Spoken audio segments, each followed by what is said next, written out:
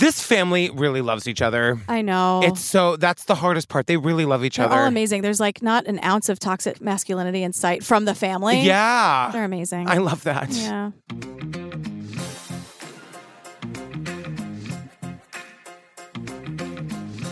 Hi, Jillian Benzavalli. Hello, Patrick Hines. Oh, fam. Hey, we are getting a lot of feedback from our Facebook mod, Sasha. Yeah. Saying that so many people are joining the group when we mentioned it at the top of the podcast. Oh, that's amazing. And I think people themselves, when they join the group, they're saying, hey, you told me to come here. Yes. Or like, I heard about it from you. And they're introducing themselves and saying hello, and then we say hello back, and it's so fun. They're making IRL friends. That's right. So it's the True Crime Obsessed podcast discussion group. There's like over 50,000 people in there sharing dog posts, talking about the episodes, just having a good time. We're just hanging out. It's a party. Fam, also join us on the Patreon. Over 450 full ad-free bonus episodes to download and binge the second you sign up. Yeah, so it's ad-free versions of the regular feed episodes and then bonus episodes of things with like multiple episodes. Yes. So we just did Love Has Won. We're doing Natalia Grace right now. The all curious 12 case eps. of. It's kind of cut and dry. Yeah, it's not that curious. It's not that curious. We're doing them in half. So we're doing 2 episodes of them as one of ours. Yeah, so so we're doing the first season in 3 episodes as opposed to 6 episodes.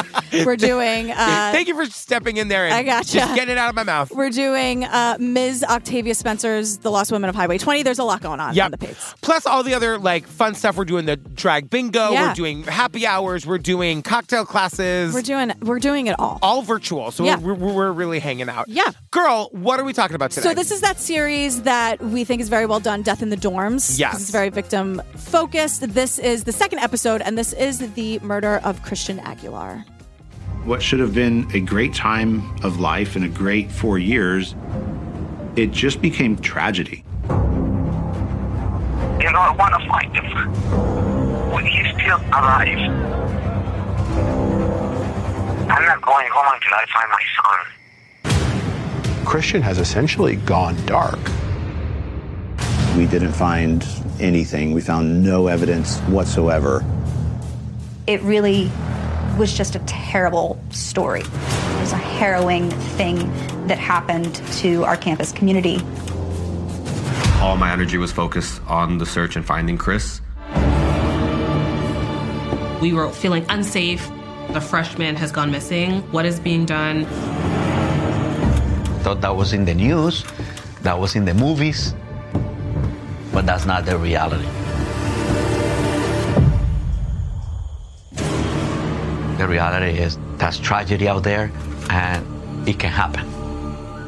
My only frame of reference with Gainesville, Florida is that that's where River Phoenix family lived. Oh, okay. They were in that weird, like, Children of God cult or whatever, and they lived in Gainesville. Gainesville. Do you know about the Children of God cult? I do. You do? Yeah, of course I do. Is it crazy? Yes. Okay, great. I think there's a documentary on it. We should do it. We might be a little culted out. Yeah. I need a break. Love Has Won. I gotta tell you, Love Has Won really did me And in. we're doing Twin Flames, so it's like a lot of cults. But we'll get it on the list for sure. Well, we meet Carlos, who's Christian's dad. I love that he was right at the top because I know everyone says their kid is the best. My kid actually was the best. Yeah, because the way Carlos and Alex, Christian's brother, describe him, like... When you were talking to Christian, you felt that he didn't have a distraction or any other thing, but you were the world at that moment. Chris was very in touch with his emotions, which I think is kind of weird for somebody so young. He really, truly cared for the people in his life. He was really emotionally mature for his age. And I'm like, oh, okay, so just green flags as far as the eye can see. Yeah, and like we learned that Carlos, the dad, is really proud of his kids. He came from a poor family in Cali, Colombia. He was the first to emigrate to the country 35 years ago when he was 19. And he was just so happy to like make a good life. He brought his wife over a little bit later, just in time for Christian to be born in the U.S. And then Alex, the younger son, was born 2 years later. Yeah, so they're in Miami, Florida. And Carlos really wanted his sons to have all the opportunities that he didn't have in Colombia. College. He really wanted his sons to have the opportunity to go to college in America. Yeah. And Christian was super focused and he was an incredibly good student. He was like an excellent, like a star student because he had a lot of passion and drive from a very young age. Like he knew exactly what he wanted to do. And he's good at all that smarty kid stuff. He was into like robotics and like science and math. Meanwhile, I was like, which way to the drama club? Oh my God. I once had someone say after I was diagnosed with ADHD, they were like, how did you get through math? And I'm like, I didn't. I know. Like I barely did. When I was a senior, I was taking sophomore math. I was in like geometry as all a my senior. friends were in like AP stuff and I just wasn't. No, No, me and my friend Stacy. Hi, Stacy. The classroom was broken up into tables, and we kind of sat at our own table. I hear you. That was me. I was like, I would have been at that table. Thank God for chorus and band. Really broke up the day. You know what I mean? Really broke up the day. Lunch was my favorite Lunch class. I was great at. For lots of reasons. I loved it. Love it. Killed it at lunch. Never late. Never late. Aced every test. Nailed it. Well, Christian went to Doral Academy. Yes. Which is super fancy pants because it was a school that was like really focused on academics. But as Barbara, Christian's friend, tells us, common theme amongst students, we all had either parents that were born in Latin America or we were the first generation to be born in the U.S. So there was a lot of commonalities, a lot of Spanglish was being thrown around. Most students had either their parents born in Latin America or they were the first generation to be born in the U.S. So Christian was with a lot of kids like him. I'm sorry, I have to say it because I'm thinking it. What? I love the name Barbara. I think it's a beautiful name, but I think it'd be like a weird name for a baby. Like, can you imagine calling a baby Barbara? I don't know. You should ask my mom. I said your mom. Yeah. I know. That's what I'm saying. There's probably 1,000 people in the Facebook groups who name her Barbara. I'm not making fun of the name, but it's like a young boy named like Walter. Right. You had that one in the chamber. Yeah, I absolutely did. It's one of those names. I get it. Yeah, like this is baby Barbara. No, it's not. That's a Supreme Court justice. And she is an old soul. Yeah. And always has been. So I'm sure it was like, she was like a very cute little baby, but I'm sure it's like, that makes sense. She's a Barbara, all right. Through and through. Boy named Walter. Like a little 5-year-old? I know. Walter? He wears a newsie cap. He 100%. And he talks like Boss Baby. Yeah. You know what I mean? Travel down the road and back again. Girl, this message is sponsored by Greenlight. I'm so excited to tell you about Greenlight. Yeah, so Greenlight is a debit card and money app made specifically for families. So let me explain. This is a thing that is like for us, we're really excited to use this with Daisy. It's time for us to be having like money talk, preparing Daisy for like financial adulthood. Yeah. Look, you got to teach them young, and I mean it. Yeah, so with Greenlight, fam, you can send your kids instant money transfers, get real-time notifications on spending, manage chores, and automate allowance. Now, automating the allowance is the thing that we are going to do. Yeah, because the whole thing is about like building financial literacy and independence so they can learn to earn and save and spend wisely and kind of say like, okay, well, my allowance payday is on Friday, so I have to be aware of that. This takes all the guesswork out of getting that allowance paid. And then Daisy gets her own debit card, which, get this, we were able to customize for her with a picture of Golden. It is the cutest thing. You can customize these debit cards, and then she can look at the app to see how much money she has on her debit card. Daisy really is like an entrepreneurial kid. Like, this is going to be amazing for her. And they're making it fun because the Greenlight app also comes with an in-app financial literacy game called Level Up. So that helps kids build money confidence through like videos, bite-sized challenges, mini games. They're making it fun, everybody. And like I never got any of this. I didn't even know how to write a check until I got to college. Oh my God. I know. Check. And get this, more than 6 million parents and kids use Greenlight to learn how to make responsible financial choices. Yeah, it's time. It's time. Stop putting off the money talk, okay? Yes. Start putting your kids on the right path. Sign up for Greenlight today and get your first month free at greenlight.com/TCO. That's greenlight.com/TCO to try Greenlight for free. Greenlight.com/TCO. Do it, fam. I promise you, we love it. Daisy loves it. You're going to love it. It's good to start. You never know. Got to start those good habits young. I know. Chris really wanted to go to the University of Florida for the science and tech stuff. And that's a really, really hard fucking school to get into, it turns out. Yeah, and it's the #1 college in Florida, we learn. It's 5 hours away from home, so it's not like it's across the country, but it's not down the street either. So he can be like close enough to his family, but still have like the go-away college experience. That's where Aaron Hernandez went, right? Like that was the big football school. Is that right? I don't think know. so. I don't remember. You know the difference between an alligator and a crocodile? We'll actually talk a lot about alligators. It's true, we will. So Sabine is the former student body vice president at U of F, and she's awesome. She is saying that she is also first generation. Her parents are from Haiti and the Bahamas. And she's the one who's telling us. I just remember University of Florida being really bright and sunny. There was always like a sense of people going somewhere. So whether they were, on the bus to class, they're riding their bikes, if they're going to, the Rights Union to go grab lunch, there was always like a socializing aspect there. People were always kind of talking to each other. And then I think we really followed that up with our academics because we're notoriously hard to get into. But also the academics were taken very, very seriously. And she says it's like super hard to get into, so going there is a badge of honor. If you got in, like you nailed it, right? So let's talk to Julia, who's the editor-in-chief of the Florida Alligator. Yeah. The Florida Alligator, as per the internet. Listen to this. This is actually really interesting. Okay. The Independent Florida Alligator is the daily student newspaper of the University of Florida. The Alligator is one of the largest student-run newspapers in the United States with a circulation of 14,000 and a readership of more than 21,000. Whoa. Isn't that awesome? That is really amazing. Also, it's called the Alligator because we're in Florida. I love it. Name everything after an animal. Are you kidding me? No, I know. But like that was the if you're a team and you're not named after an animal, what are we doing here? What the hell are we even doing? Do you know what I'm saying? I agree. We were the DY Dolphins. Okay. Yeah. What were you guys? Did you guys have a team? The Fordham Rams. Okay. And high school, we didn't have like sports and stuff at my high school. Funny, we were also like the Emerson Dolphins. There was like the 5 straight guys who played all the sports. That's a true thing. They played every single, there was like 6 of them. Yeah, they had to. They did. They were all like Conrad Birdie in the musical. What, are we going to not have a lacrosse team? And then they were all lacrosse. Oh boy. Lacrosse is very, very hard. Yeah. And it's an indigenous sport. Is that right? Yeah. I love that. Yeah. But so University of Florida is very like work hard, play hard. Which right? I subscribe to. I like that. While on one hand, it's very hard to get into and it's a badge of honor, it's also known as a party school. The University of Florida has a robust Greek life, a lot of fraternity and sorority activity, football. Even if you don't care about football, like football dominates UF's culture during the fall. Football dominates the culture. This is where Aaron Hernandez went. Well, one of Julia's first stories for the Alligator is about how the local churches wanted to make Tim Tebow a saint. So they wanted to make like a 20-year-old football player a saint. Who's alive? Who's living? Right. This is who we're dealing with. I know.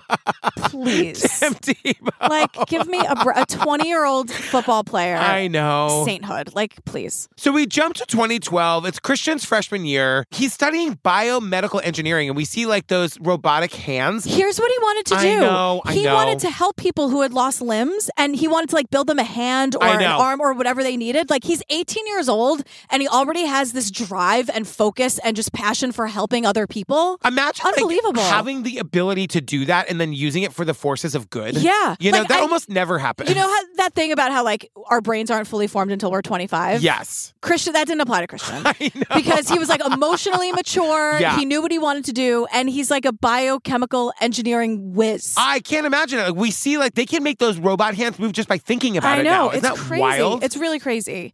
So Chris, they call him Chris. Yeah. Chris starts dating Erica Freeman. Okay, this is a little convoluted, but Erica and Christian had gone to high school together, and we'll learn later she was dating another one of his friends in high school. They break up. Christian goes to the University of Florida, and she goes to like the community college like down the street. She goes to Santa Fe College. Not to be with him because they haven't decided to be together yet. They're like they happen to be in the same area. They go to like a kind of like meeting organization thing. Yeah, they're just like friends. Am I making this more difficult? Yeah, than you absolutely are, and you're jumping ahead like 10 pages.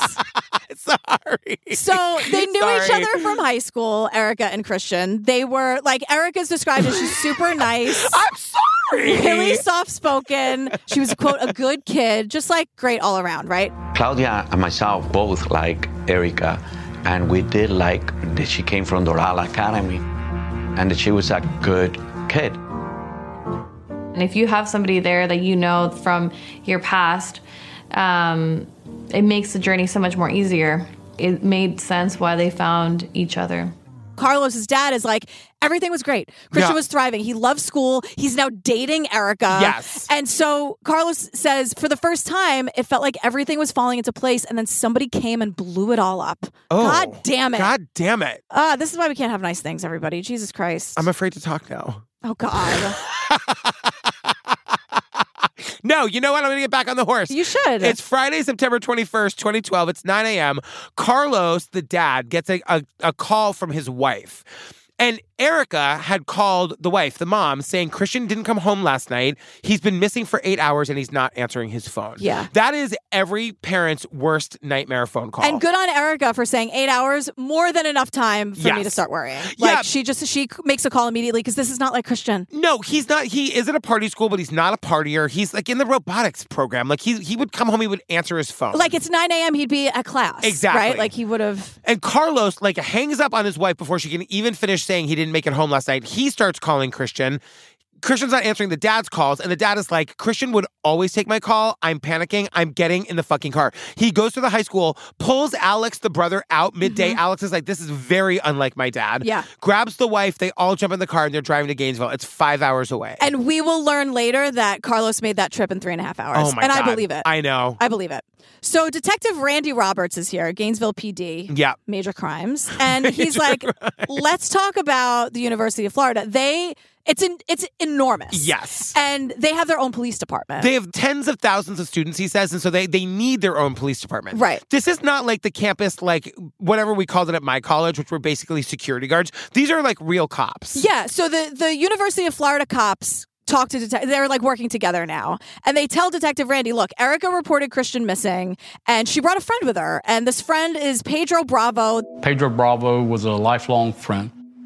They were all from the Miami area. One of Chris's friends at Doral Academy was Pedro Bravo. They met, I believe, around middle school. They kicked it off pretty well to start, and they had just been friends since. They all went to high school together. Like, they all know each other. So, of course, Erica is going to bring, like, their old friend Pedro to help her through this traumatic time. And Pedro goes to the same community college where Erica goes, which is, like, down the road from the University of Florida. Yeah, like, they all went to that fancy, super smart high school. Like, they have a long, long history together. And this is where we learn, if Jillian agrees, I can put it in at this point. Oh, God. Just say it. I was right. You jumped ahead. I jumped ahead 10 pages. You're absolutely right. Absolutely right. Thank you. Pedro and Erica had been dating in high school, but they had broken up. And now Erica is now dating Christian.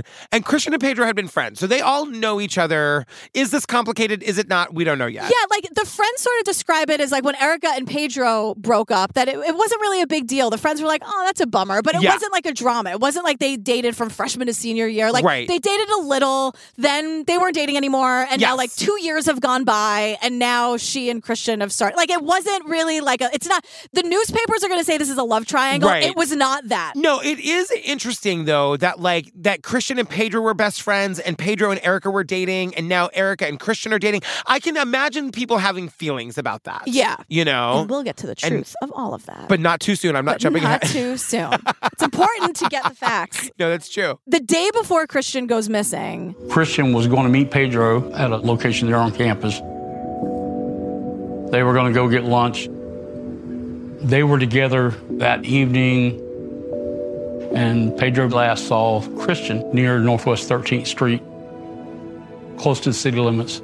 Pedro last saw Christian near, he says, Northwest 13th Street. The cops are like, great. You could have ended with last saw Christian. Yeah. Like, that's it's important to point out that, like, Pedro is the last person to see Christian. Right. So now Erica says to the cops, look, Christian was supposed to come over the night of the 20th. He never showed up. I was really upset. I just kept calling him. His phone's going straight to voicemail, which is another red flag. Yeah. Because that means his phone is off. Like, it's not just ringing and ringing. Right. And so she's calling all their other friends and nobody's seen or heard from him. And then she calls Pedro. Yeah. And she's like, all right, I'm going to the cops. And Pedro's like, you know what? I'll go. Let me go with you. Yeah. Don't go by yourself. Like, let's do this together. This is where I have the note. Why have we not met Erica or Pedro yet? Yeah. Oh. We will. Now we meet Brian Kramer. He's the assistant state's attorney. And he says now that Christian is missing, the university has things that they can do to try to locate him. The first of which is that they have a campus-wide network. Anytime a student logs in, they can tell that they've logged in and where they were when they logged in. They log in and he isn't there. And Christian hasn't logged in anywhere. So it's like, it's the middle of the day. He should be in class, but he hasn't logged into any of his programs. Yeah, or like the Wi-Fi, or maybe a swipe, because they kind of make it vague. That's what I thought too. I was like, is he swiping back on campus? Like, there's no like Big Brother, like virtual record of him anywhere. Exactly. And there should have been. Right. So that's the major point. They definitely could have been a little clearer This about is it. my episode of really overcomplicating every single bullet point. Welcome. We're all on this journey together, everybody. But they also, they pull his class schedule so they know where he lives and where he should be in class. They dispatch officers to the dorm and to the classrooms. He's in neither place. Right. So the university now sends out security alerts to everyone enrolled. Like everyone gets a text. And the Alligator puts out a brief right away. Like they're not waiting for the next day's paper. They are on top of it. Like they want it on their website, on their socials. They want to be able to tweet it out because they're saying like he's missing. He could be anywhere. Like he needs our help. People need to know. And the campus is also enormous. Yes. So like it's a lot of ground to cover, just the campus alone. Or maybe they're thinking he might even see it. Like, oh my God, no, I'm not missing. I'm right here. Yeah, he can't be missing. Right, So let's, you know, like everyone's trying to think like there's got to be a happy ending here, right? Like Yes. he's right here. Yes. So back to Sabine, who's the student body VP. Yes. She learned about VP. She's the Veep. She's the Veep. She's awesome. I love that name too, Sabine. I know, me too. She learned about Christian going missing thanks to the Alligator. Yes. And she feels this connection to him because she's like, look, I'm not going to lie and say we were best friends. We weren't. Yeah. But her thing is like, we had a similar upbringing. Like they went to high school kind of near each other. Being like from South Florida, being first generation, I was like, oh, I know his parents are probably like really worried. And like in my role as vice president, the onus was on me to say, okay, well, like how can we make sure that whatever search efforts are going on, that we are able to support that as a student government.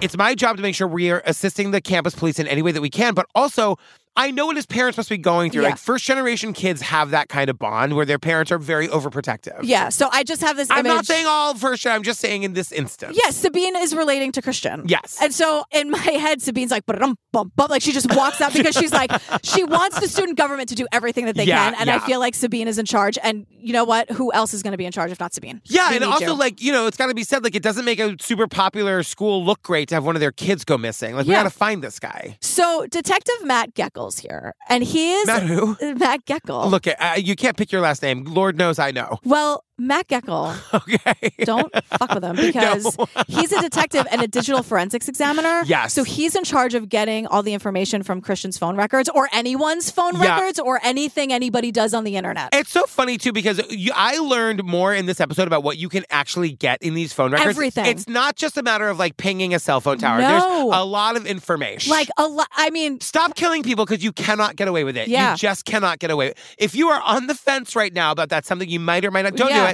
Don't do it. Don't do it. Don't do it. So Detective Roberts now, different detective, is talking to Pedro. Yeah. And Pedro, the friend, right? And he's like, so here, they're asking him, they're like, okay, you're the last person to see Christian. Tell us more about that. I literally am like, yeah, can we get some eyes on Pedro? It seems like we're like 18 minutes into this thing. Let's get Pedro in for an interview. Yeah, so here's Pedro's first story. Yeah. The day before Christian goes missing, Pedro and Christian went to Best Buy. They bought a CD. We don't know what CD it is. I'm assuming it was Indigo Girls' Rites of Passage. Definitely. They drove around to a few more places. I guess these places are not important because he's just like, we drove to locations. Like, thank you. But here's when... I like it when you talk like a cop. We drove to location. They went to we locations. got in the vehicle and we drove to the location. Northwest bound on I-86? Sure. Yeah, totally. Yeah. So 100%. That's exactly where we went. So Pedro now says that he has told Christian that Pedro is having like suicidal ideation and suicidal thoughts. Yes. And Pedro was like, I wanted him to stop bugging me about contemplating suicide. I just know he's being so supportive. And honestly, guys, it's annoying. At that point, Pedro said that they got into an argument. And then Christian said, let me out. Pedro said he dropped him off and left. Pedro went home. He took some sleeping medication, was on his laptop. He said he fell asleep. Pedro went home, took some sleeping pills, fell asleep, and he hasn't heard from Christian since. Okay. Yeah, I wrote, this doesn't sound suspicious at all. You're the last person to see him alive, and you left him off in the middle of nowhere. You had a massive fight, and by 1 p.m. the next day, he's reported missing? Yeah. No. We're not doing this. We're not doing this. So by this point, Christian's family has arrived, right? It's 1 p.m, yeah. And they're going right to the police station. They're formalizing the police report. Yes. It's all official now. And everyone's trying to get to the bottom of this. They're just trying to give them any information they possibly have, but they don't have any. They're there to get information. Right. So the cops search Pedro's car. With Pedro's consent the first time. Yeah. Yeah. And so, since Pedro said that he and Christian were in it for hours yesterday, like, let's search the car. They find a McDonald's receipt from the night before at 12:54 a.m. How This is the one of 2 receipts that this person keeps that he didn't need to. They're incriminated. Stay stupid. What is wrong with these people? And the cops are like, 12:54 a.m. That's super weird because Pedro told us that he took some sleeping pills and went to bed early. Can I just ask you a question? If you went to McDonald's at 1 o'clock in the morning to get some food for any reason and they handed you a receipt, would you keep it?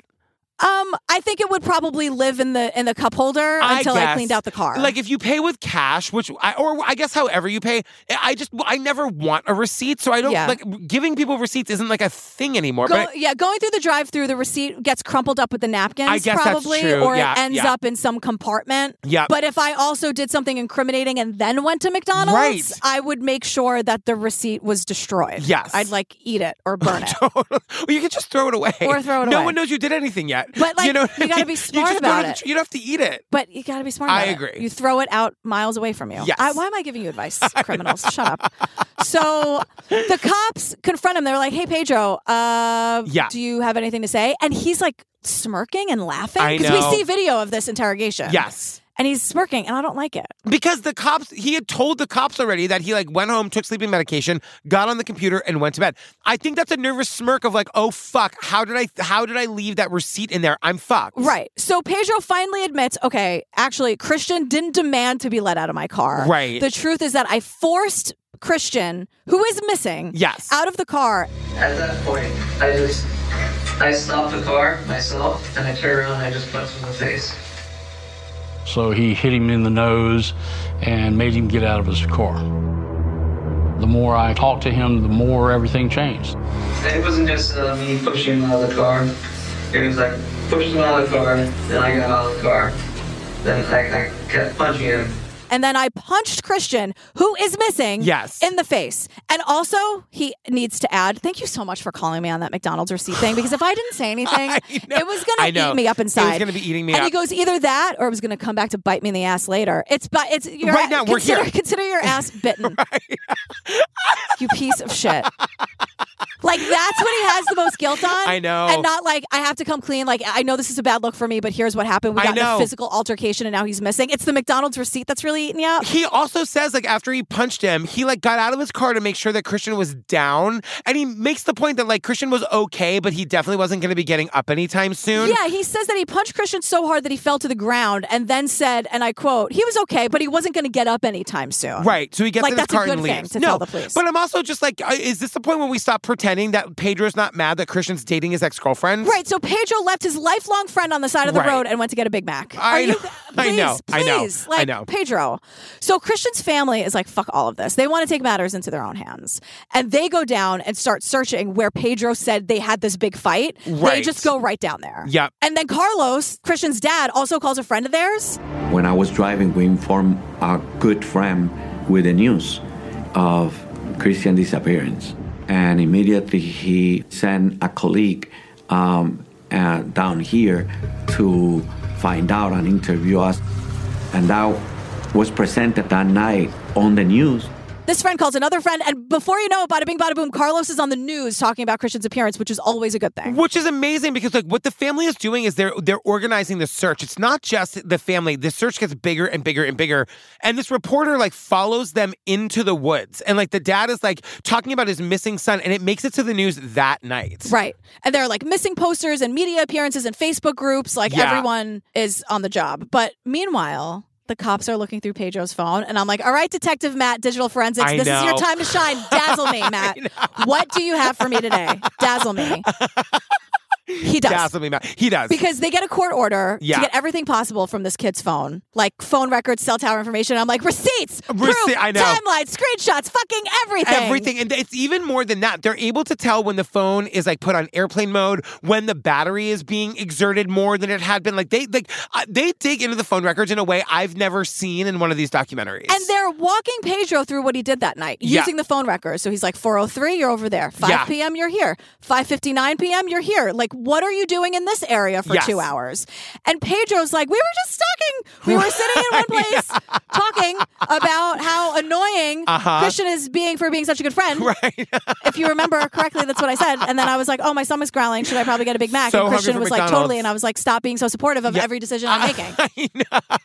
And then he's like, God damn it, you're such a good friend. Like, you're such a good Let me friend. I'm punch you so in the annoyed. nose. Like, yeah. And then I left him on the side of the road. I can't be any clearer. I've said this eight or 9 times. Cannot be clearer. And then he even says, he was like, and then we were at, what is that? Like Walmart, I think it's called. Right. And I'm like, he doesn't know Walmart now. I know. He wasn't lying about Walmart, shockingly. And we'll learn why. Yeah, right. Because like all of this is kind of preliminary. Detective Matt hasn't fully dug into the phone yet, but it's in the middle of this interview that Pedro is now saying he feels suicidal again. Right. So the cops are like, okay, they Baker acted him. They Baker acted him. It's the Baker Act. So they put him on a mandatory mental health hold. So Pedro thought that this was helping him, but he didn't know that he was setting himself up for a trap and walking right into it. Yeah. Because the cops explained the Baker Act.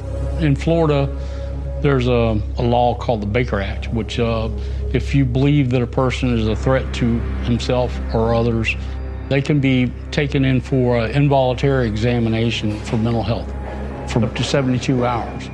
They can be taken in for an involuntary examination for like 72 hours. Which I'm kind of like, Pedro, did you think they were just going to let you go? Like, they clearly can, like, you're the best suspect for this. What an odd lie. If you say you're feeling suicidal, right, because now they've got him for at least 72 hours. They say they think he's a flight risk, but they've got him for 72 hours at least. And that's like, they don't have any evidence on him. It was a perfect way for them to find an excuse to hold him. Exactly. So was this like a sympathy plea? Because like, they don't have enough to charge him, so they would have had to let him go. So this is a little maneuver that Pedro gave them on a silver platter. Yeah, yes. And it's like, were you just looking for like sympathy votes? Right. Like to be like the poor kid. I know. Like, don't use that shit when people are actually going through it. Just consistency, because you said that's what you said to Christian that made you so mad at him. God, I hate Pedro. I know. I just felt like a wave of hatred towards him. Well, you know who I love? I love Carlos, the dad. He tells us that first night, they stayed in the woods all night screaming and yelling for Christian because they're thinking he's alive out there somewhere. He's disoriented because he got punched and then he woke up and he's like trying to find, like, and that, okay, I get that. It's so sad because it's like, it's just so clear that he's not alive. I know. But like when you're the parent, there's nothing, like I'm thinking if that's Daisy, I would be Fred Murray in the woods every weekend for the rest of my fucking life. And you know what? Christian's family is searching for the body, but the community is too. Yes. We started asking people in English, Spanish, French, whatever they can be, for every culture, come and help. Teachers, parents, friends, students that didn't even know Christian were definitely involved into finding him. We have students and teachers and parents, all different, like, they make a point to say all different cultures, like other law enforcement agencies. Like, the people of Florida really, really showed up. Yeah, and the Alligator, the local paper, is like really trying to keep this front of mind. It's on the front page. They want everybody talking about it. They got to find this kid. And they also said that the university was taking care of their students, too, because they were dealing with this horrifying thing that happened to one of them. Yeah. And so, like, and then they were also searching for Christian, but also trying to go to class. Like, they were just juggling a lot. So it was taking a toll on everyone's mental health. And we learned that the school offered mental health services, which I think needs to be pointed out because that is forgotten a lot. Yeah. Also, Alex points out that Erica, the girlfriend, was there the whole time. She's very distraught, very scared, very confused. So, like, remember, Erica and Pedro have the history, so it's kind of like, if he did something to Christian, is she involved? It seems at this point very much like not. No. Yeah. So September 24th, 2012, 4 days missing. The cops want to file charges against Pedro. Yeah. And right now, they can charge him for leaving an injured crime victim. Yes. Because Pedro's own story is that he assaulted Christian and then left him. So they charge Pedro right away with that, at least, because I guess the 72 hours are up. Yeah. We need something. We can do this. Pedro's smiling once again in that fucking photo. I know. And this is when Randy, the detective, also meets with the family. And he, like, the dad is saying he couldn't tell us a lot, but, like, he does say kind of the obvious, which is... We're looking for him, but the chances, the more the time progress, is going to be very tiny that we're going to find him alive. It was devastating. For the first time, I felt like, oh my God, something bad really happened. This is the first time that I really felt like, oh my God, something really bad really happened. Yeah. Like, the dad cannot accept that his son isn't alive somewhere out there in the woods. Totally. So, meanwhile, Detective Matt, forensics, Dazzle Me Matt. Yeah, here we Dazzle Me Matt. He is looking through Pedro's phone. Yeah. And he finds something that blows the case wide open. Yes. There's one log, one file that contains the following. This is I've never heard this before. Battery percentage. Yes. App usage. Whether or not the phone is being charged. Here's why this is important. Yes. Because Pedro told the cops that his phone died and he went home to charge it. Because there was a 2-hour block that his phone is off the grid. And they're like, what were you doing? And he's like, we were talking. Also, my phone was dead. Yeah. This log. Also, we were at home, but also in the Walmart parking lot. And also, like, shut up. But also shut up. So the log that Detective Matt found says that's not true. No. The phone didn't die. In fact, his phone was in airplane mode because he was trying to hide his activity. But because nothing is ever like hidden, right? It also traced his movements. So the cops were like, they have a map of where he was. Yes. So they went to every place that he went and asked for surveillance video. And we see Christian and Pedro together on camera. Yeah. This is massive. That one file contained so much information. Yes. But then we also learned. When I compared this to the battery log that we had previously found, I was able to see a significant drop in battery life between about 11 p.m. and midnight. Also, we're able to see that on the day that Christian goes missing, Pedro uses his flashlight app for about 43 minutes.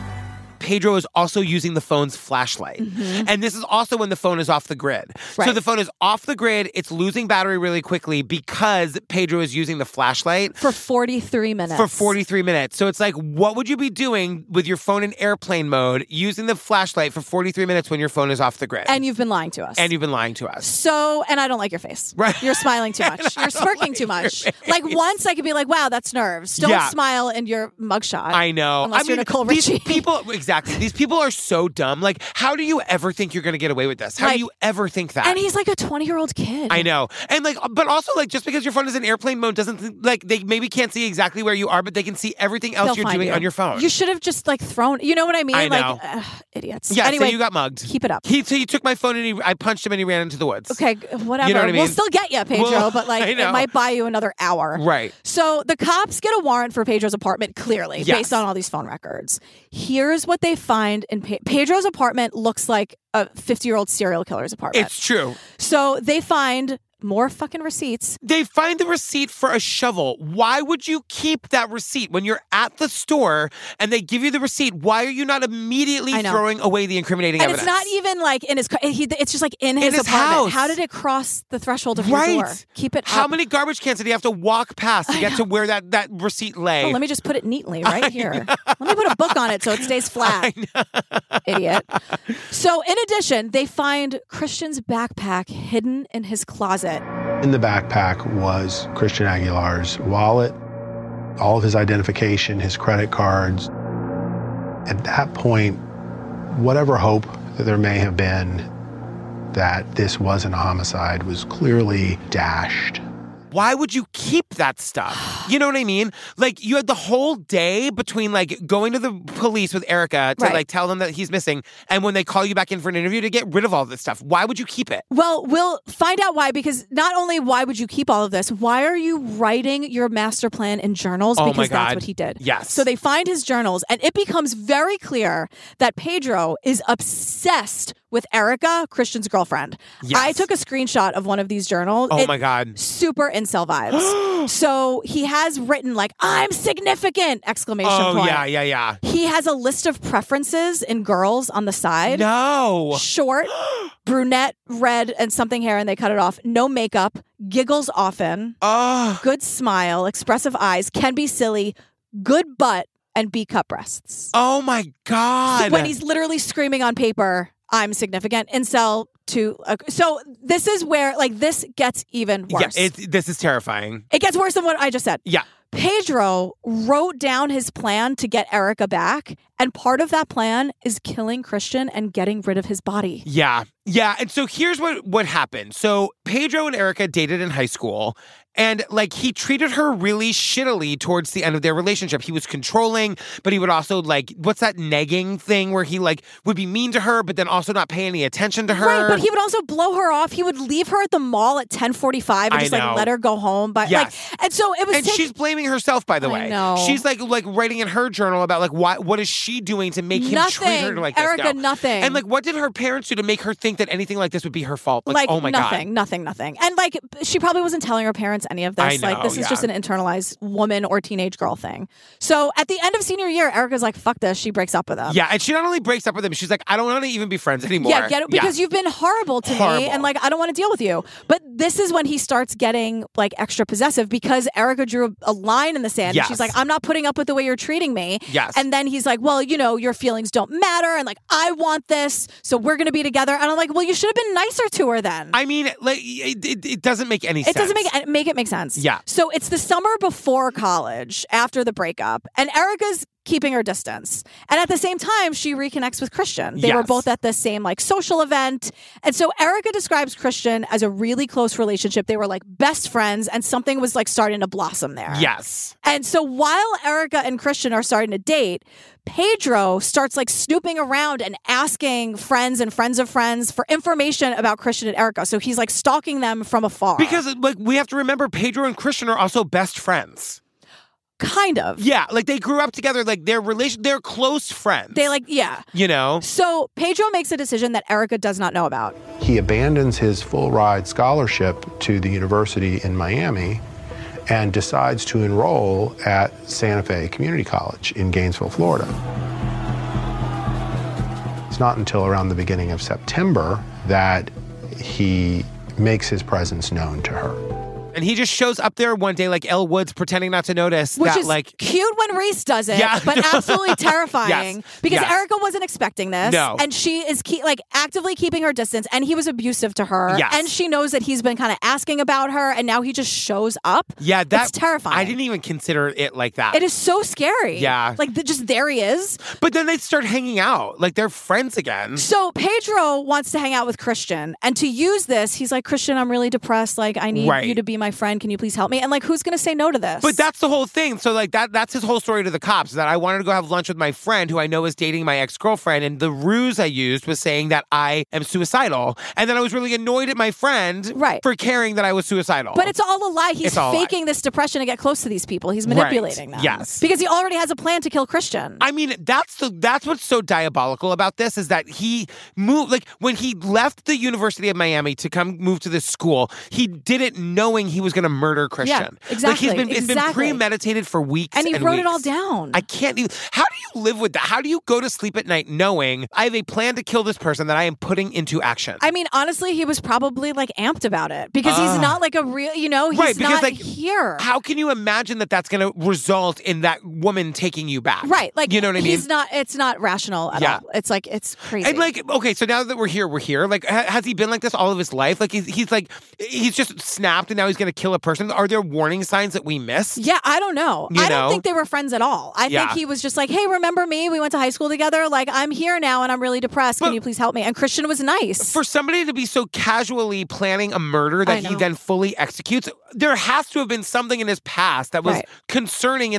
But he's also a smart kid because he's on a full ride to this college in Miami. Yeah, and I think it's very easy to sort of explain it away. Like, he's heartbroken over Erica because Erica's awesome. Yeah. So, like, of course he's heartbroken, but he also treated her like shit. So for him to be like asking around isn't that much. I mean, like, of course he's asking around. Was he creepy about it? Sure he was. Like, do people who commit premeditated murder, like, are they the ones that are torturing animals? Are they the ones that like have the things in there? Like, or do you just snap one day and you're like, today's the day I kill a guy? I think it really depends. Like, I think a lot of times it's in you. Yeah. And I think in certain situations, it's like, like, there are people like the Menendez brothers. Uh-huh. And I also think there are people like, even a lot of the things where it's like a family dynamic. Like, I don't know if they would kill the guy at the gas station, but they're killing their mom for the inheritance. Like, and I don't know if the inheritance was on the table. Not the Menendez brothers. No. Yeah. Just some other story, right? A lot of family dynamics we hear about. Like, I don't know if the inheritance was on the table, if they would have commit murder somewhere in their life down the line. Yeah. I don't know. Right. But like, to even be driven to that at all is like wild. Yeah.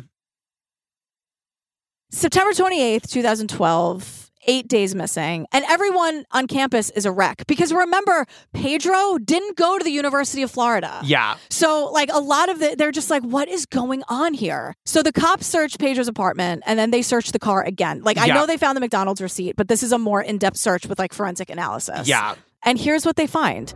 They find duct tape and samples from the carpet that contained Christian Aguilar's DNA. They were able to obtain a Gatorade bottle that contained a mixture of Gatorade and diphenhydramine, which is a sleeping agent. They find Christian's DNA in the carpet of the car. They find blood and fluid from his lungs. They find a Gatorade bottle. This is wild. With a mixture of Gatorade spiked with a sleeping agent, which means that Pedro was drugging Christian. They also find stains that are a mixture of Christian's DNA with fluid from his lungs. I know. So whatever he did to Christian, like, made there be lung fluid on the floor of his car. Right. And the cops how are like, brutal was this beating? Right. The cops are like, enough is enough. Like, they can confirm everything. They have everything they need. They are charging Pedro with murder. Yes. So October 12th, 2012, hunters who are just out in the land, in the forest, they find Christian's remains. Yeah. And they tell the family, and like the family just says that they'd been so focused on the search, they hadn't given themselves time to think about. It's really like when the cops tell the family that they're charging Pedro with murder is the first time they're confronted with like the idea that like nobody really thinks that Christian can still be alive. Yeah. And then like poor Carlos, his dad has to ID his body, and like everyone's devastated. And they say there was a huge outpouring of sadness at the University of Florida, and this huge vigil, and even people who didn't like have a chance to know him yet. Like everyone showed, just like how the entire community from all different walks of life were helping with the search. Like that's all happening now at this vigil. It's so interesting how a college community can be like that, where you feel like you know everybody at the school, though you've never met them. You know what I mean? Yeah, it's like in a moment like solidarity or camaraderie because you're all at the same place. And all those people like saying that they wish they had known him. Like they got to know him through the coverage, and that he seemed like such a great guy. Yeah. We go back to Miami with Carlos and the family, and the dad is saying like they searched so hard for him. Carlos, the dad, says 22 days without eating properly, sleeping properly, with the stress that I have. I collapsed when I buried my son. And I got what they call post-traumatic stress. They start giving me medicine. And he's like currently being treated for PTSD. Right. Like think about the dad's journey. Like he came to this country to give his kids a better life. Yeah. And one he of was his kids doing it. ends up getting murdered. And he was doing it. Yeah. Because Christian got into one of the hardest colleges you can get into, and he's killing, So 2 years after Christian's murder, Carlos says now he has to go into a new battle, which is the trial. Yeah. And like, there's no guidebook for this, right? Like no one can prepare you for this process. Especially when Pedro pleads not guilty. Give me he's a break. Maintaining his innocence. And I would love to hear Pedro's story. Well, the state had dozens of witnesses and the defense had one, and it's Pedro. And who is still to this day admitting that he's the last person to see Christian alive. So like Pedro. But doesn't know what happened to him. Okay. Yeah. Or is he still going with the story of like, I'm so mad he was a good friend? Like, we're not buying it, Pedro. Move along. So it's August 15th, 2014. It's the last day of a 2-week trial. Yeah. There are 9 counts that include murder and kidnapping and poisoning. And the jury comes back and he's guilty of first-degree murder, and he's sentenced to life in prison without the possibility of parole. It's so funny. Like back in the early days of TCO, we used to always say, don't end on forgiveness. Like it makes me so mad. Don't end on forgiveness. Yeah. But in this instance, Carlos, the dad, is saying, do I hate Pedro? No, I have going through the process of trying to forget him, but not yet. I'm going through the process of trying to forgive him, but I'm not there yet. He says forget him. He says forget him? He says forget him. And I thought that like blew me away. Oh, really? Yeah. I thought he said forgive him. Like forgive, no way, but forget, like, yeah. Oh, all right. Well, then don't end on forgiveness. We are vindicated. Yeah. Yeah. But he also says, I haven't heard from him or his family saying I'm sorry. And he says they still believe they can fool the rest of the people. And Carlos says, no, my son was not killed by a ghost. Right. Like, Pedro, you did this. Yeah. I've thought so much about this over the years. Yeah. That, like, if somebody killed somebody I really loved, I do think I would try to forgive them. I wouldn't. Because it's for me. Mm-hmm. You know what I mean? Oh, yeah. Like, I don't want to think about them all day, every day. Mm-hmm. I want to be able to move on with my life. And this is different for everybody. I'm not saying that would be your life, but like I wouldn't want to stay angry. Like, the fury would always be there. I just don't want to, like, live with hate in my soul. Yeah. Can I quote Taylor Swift? Please. In this amazing interview that she did, and I love this, where she has this theory that I also subscribe to, that you don't have to forgive and you don't have to forget in order to move on from something. Those things don't have to happen. You just sort of move on and then you become indifferent. And you don't have to have hate in your heart, but like you also don't have to forgive. You can just move on and then that person's nothing. Yeah. And that's, I think, more realistic, and that's sort of how I do things. Like, I'm not going to hold hate in my heart, but it's also like, I'm not forgiving you either, and I'm not forgetting what you did to me. But I forgot that you existed. All right, Taylor Swift for the win. We'll go with that. It's really good. It's a really good clip. Hey, Tom. Tom, our editor, also a Swiftie. Yes. But it ends actually even better because Christian's family now works with other families who've been through a similar experience. Yes. And they started the Christian Aguilar Search and Rescue Foundation, which is all about canine search and rescue. Yes. The logo's a paw print. The focus is search and rescue dogs, which played a huge role in the search for Chris. I have 2 dogs that are trained for search and rescue, and we have participated in successful and unsuccessful searches. You know, something like this can be changed to love instead of hate. This can be turned into love instead of hate, Yep. which I think is beautiful. And even more beautiful, the university gave Christian his biomedical engineering degree. And Carlos, the dad, says he's the first Latin American to receive it in Florida, and he graduated, so he's officially a Gator. Oh, no, I'm going to cry. I know. Oh my God, that good work, University of Florida. That's beautiful. And so it's the Christian Aguilar Search and Rescue Foundation. I just want to shout that out one more time because I think it's amazing. And they're helping other families. And, and we hear this all the time, and it happens in every situation, but horrible situations like this, you can't really get it unless you've been through it. Of course. And so to have like a family who's been through it running a foundation like this, other families must find so much comfort in that you're here, you're heard, you're seen, you're in good hands with Christian's family for sure. Girl, we did. What's it called? So it's the second episode of Death in the Dorms, but it is about Christian Aguilar. Yes. Fam, join us on the Patreon. Over 400 full ad-free bonus episodes. That's what you get right away, right? Yeah. You get one every week. I am so excited about the new things that we're doing. We're doing all of these like virtual events so we can all kind of hang out together. We're doing drag bingo every month. We're doing happy hour sometime soon. Okay. We're doing a magic show. Yeah. We hired a magician from Chicago. She's coming to New York. And we're going to sit with her, do it like a virtual magic show. She's been doing virtual magic shows. Any card. Yeah, since the pandemic. So this is like a thing that she does. Fun. We're doing happy hours, whatever. It's all there. Come join the Pates fam so you can be a part of this stuff with us. Yes. And join the Facebook group if you want to like hang out and make new friends. Yeah. Oh, and just really quickly, I'm going on tour. I'm going to be in the month of March. I'm doing the last 5 versions of my book party show. Oh, because it's changing. Because it's changing, and we're not calling it the book party show when I go back out on tour. It's like a whole new thing. So these are the last shows. I'm coming to, I don't know if these are in order, but I'm coming to Louisville, Columbus, Red Bank, New Jersey, Buffalo, and Cincinnati. Okay, great. Definitely not in that order, but come and see me. Meet other members of the fam. It's going to be so much fun. PatrickFails.com. Okay, great. What are we doing next? We are doing the Dolly Madison murders. It is on Tubi and also on YouTube. What is Dolly Madison? Dolly Madison was a bakery. Oh. And there was I was thinking Holly Madison. No. That's the Playboy murders. That's on our list. Oh, we okay, have good. we have coverage of that for sure. That's Got an excellent show. But yeah, this was a murder that happened at a bakery, and all of these years later, it's a really heartbreaking but very interesting and well-made documentary. All right, well, stay tuned for the trailer for that and our funny and hilarious outtakes. Yeah. And we'll see you later. Okay, bye. Come to Drag Bingo. You won't regret it. Oh my God, it's so much fun. Okay, bye. I love Drag Bingo. To the west is a bank. Caddy corner is a McDonald's. If you're gonna rob someplace, I would think somewhere other than a day-old bread store where you could literally walk in at that time and buy 3 loaves of bread for $1 and then not even take all the money in the register. 2 decades and no arrests after 2 women were murdered inside the Dolly Madison Bakery in Great Bend. The general public that was there were of course, they were concerned. So is this blood back here? That's not blood. That can't be blood. Yes, it is. It was 360 degrees from what you're seeing right there. You know, somebody got away with a homicide. It happens. And 20 years later, they've got away with it so far. They just let it sit. They just didn't do it. Why the hell are you not? Why in the hell are you not?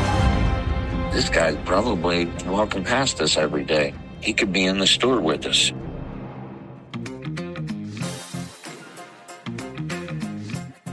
Although I was one of the poor kids who had the free meal ticket. So you had to, like, the poor kids got like a lunch card that you would have to go get from the lunch lady and then like wait in line to pay for your food. Instead of paying for it, you handed them the thing that they just stamped. Yeah. And it was embarrassing because I was poor. I'm sorry. The wire of the headphones was in my hoodie because it's freezing cold in here. Sorry. Are you happy that it's freezing cold? One day I forgot to turn on the air conditioning and it was too hot in here. Well, it was the middle of July. We were in a heat wave. No, Your this phone was like, said like 104 no, degrees. remember last week? It was like 2 weeks ago because it's like hot. It's hot in here because the heat is never. It's too hard to explain to the people. Yeah, no, the heat. It's like a hot box in here because it's soundproof. So when the heat is on and the door's closed all day, it's a little stuffy. Remember before we had a booth and we just were recording in my living room? I think about it all the time. I'm not kidding. I think about it every day.